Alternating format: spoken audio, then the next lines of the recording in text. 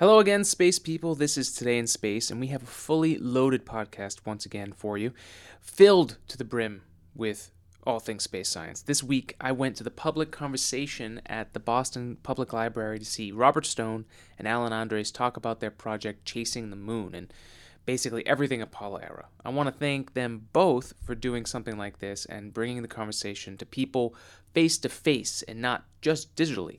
To the entire hall of people were into it and excited to talk space. I mean, it was pretty full for a Thursday around 6 o'clock in the city in a library. So that was great. And overall, it was a fantastic time. I even got to meet Robert Stone and Alan Andres in person. I even got a copy of the hardcover book, and I got it signed from both of them. So that was awesome. There's that there. Pretty cool.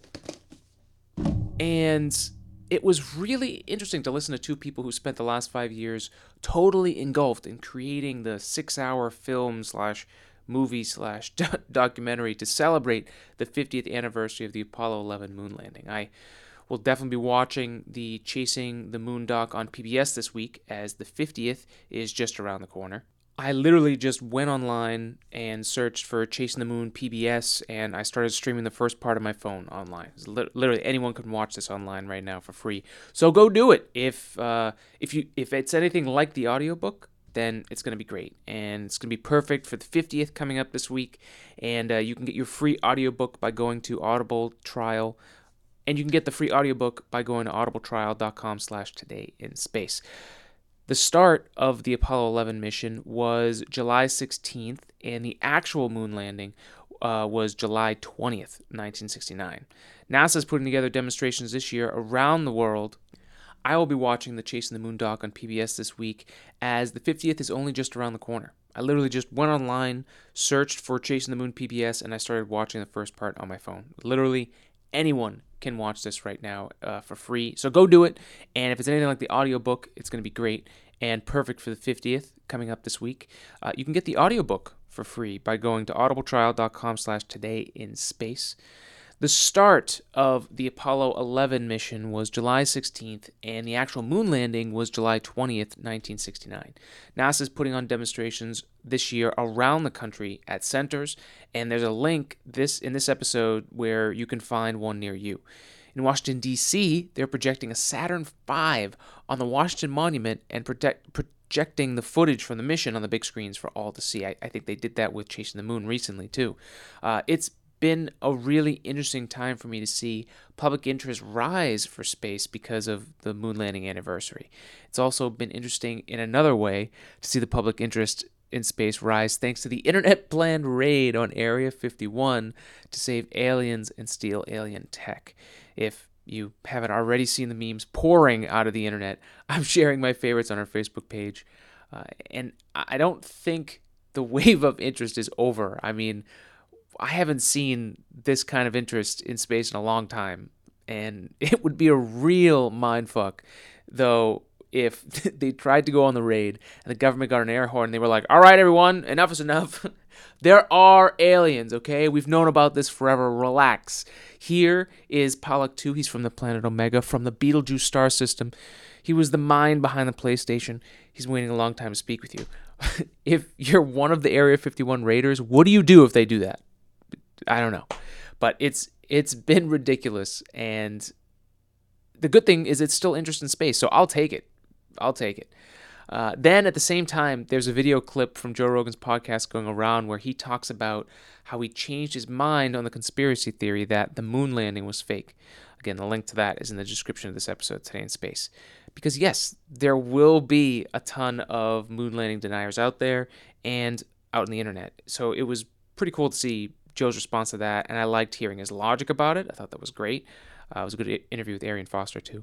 But basically, the point of me bringing up all these things and that there's so much that's happened since the last episode is because this is a really crazy time. And, outside of space, it's just a crazy time in general. Seemingly as crazy as the world was back in 1969. Different, for sure different, but for years now, my friends and I have been joking that Today, there were parallels to the 60s and 70s. Very different again, but the levels of hysteria, violence, and feeling that there's no hope and no future seems to be the same, as I've been learning. There really is a bit of that in the world today on a mainstream level, that things are as bad as they have ever been, and they will never get better. This is a point that both Robert Stone and Alan Andres made during their talk. Back during the space race, space programs provided a view of a fantastic future where there was no limit to the possibilities thanks to technology and science solving the world's problems. Landing on the moon showed everyone in the world that incredible and basically impossible things can be achieved in a time of racism and violence, with leaders being assassinated and the country being at war. Landing on the moon represented hope. It brought everyone around the world together as human beings, not as individual countries or peoples. As I learned in Chasing the Moon, there was an enormous amount of work put into the symbolism of this mission, apparently more than any other before it. What I found funny was how much conflict there was in the optics of how the U.S. would look being the first on the moon. How much work was put into making sure the mission represented a victory for all of mankind and not just the U.S. conquering another land in space. Luckily, that is not a concern in 2019, thanks to the fact that the Apollo 11 mission was about humankind's step forward for all of us together. 50 years later, and the iconic mission is still influencing people. Content like Chasing the Moon, Apollo 11, First Man are all great pieces of work that were made to help us rekindle the interest of space travel and continue the long-term goals of JFK and those before him and after, to make mankind better and do the other things, not because they are easy, but because they are hard.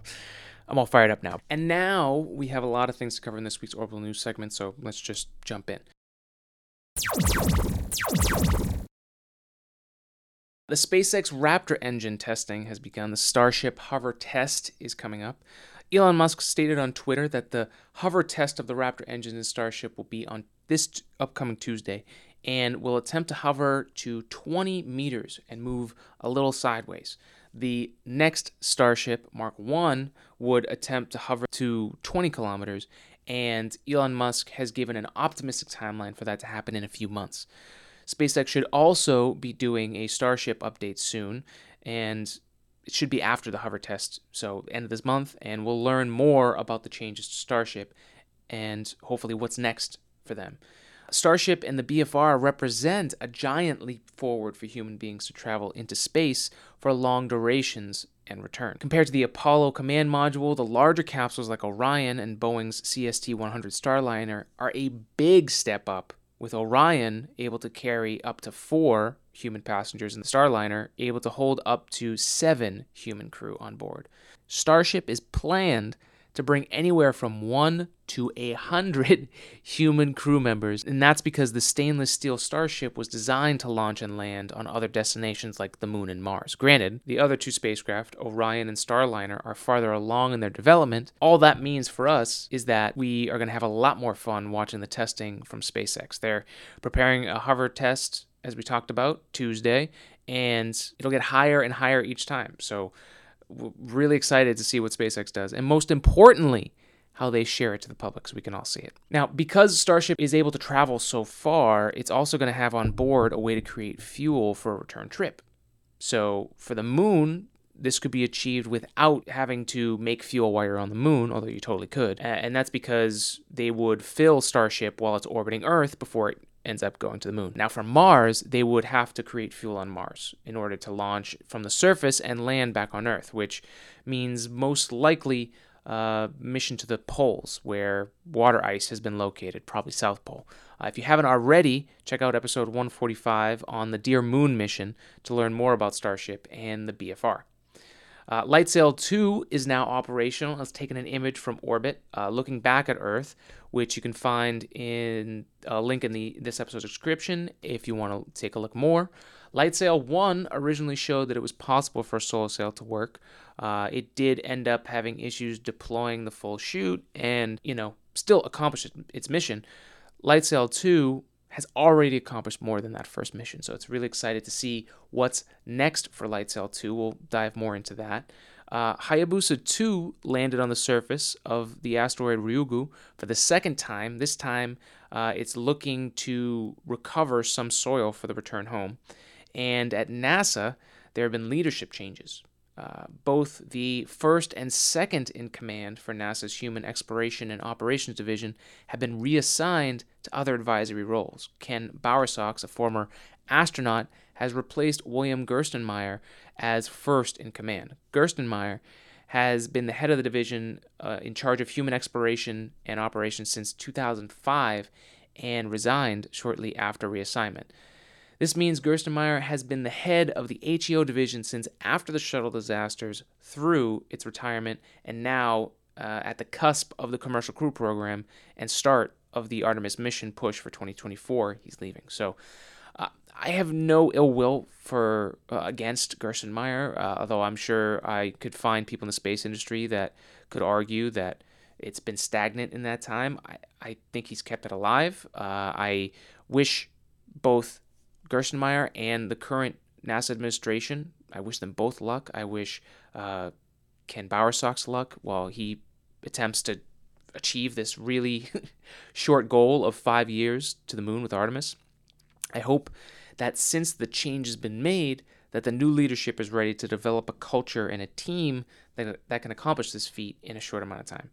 They will really need to focus on their balance of science and engineering to make sure they don't get caught up in the bureaucracy of details and focus purely on accomplishing tasks and goals as best as possible in the least amount of time as possible.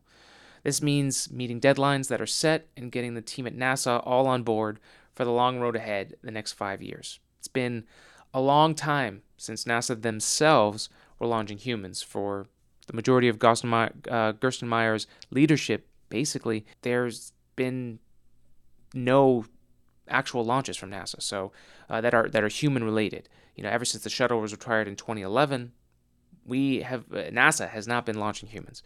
Now that means the momentum is off for what NASA is ready for. So there's just a lot of work ahead, and I wish the new head of the HEO, astronaut Ken Bowersox, the best of luck. India's mission to the moon is launching today as we're recording it, so we'll follow up on that next week. There's a ton left for space. We've got the rest of this month to go. I may be going to Houston soon, so I may be able to check out the Space Center and the actual recreation of Houston Center for the Apollo missions. That would be amazing. So there's a ton to come, guys. I'm super excited about what's left. Thank you for listening. As always, you can check us out at todayinspace.net. You can subscribe to the podcast on iTunes, Apple Podcasts, on Stitcher, on Spotify. And you can also check out AG3D, which is the idea workshop that helps fund Today in Space. So we help customers who want to bring their ideas into reality. We use 3D printing and design services to do that. We also just make fun stuff too, which you can check out on our Instagram page at AG3D Printing. We just have been doing a back and forth between Today in Space and AG3D for the Apollo 50th. So we just recently did a time lapse of a 3D print of the Saturn V. So you can check that out. And we've got the Apollo command module that we're 3D printing. That time lapse is coming out soon. So you can check that out, learn about 3D printing, and really get excited about what's actually here and what's possible in the future, thanks to both 3D printing and the space industry. So we're going to cover all of that very, very soon. Thank you again for joining us. See you next week.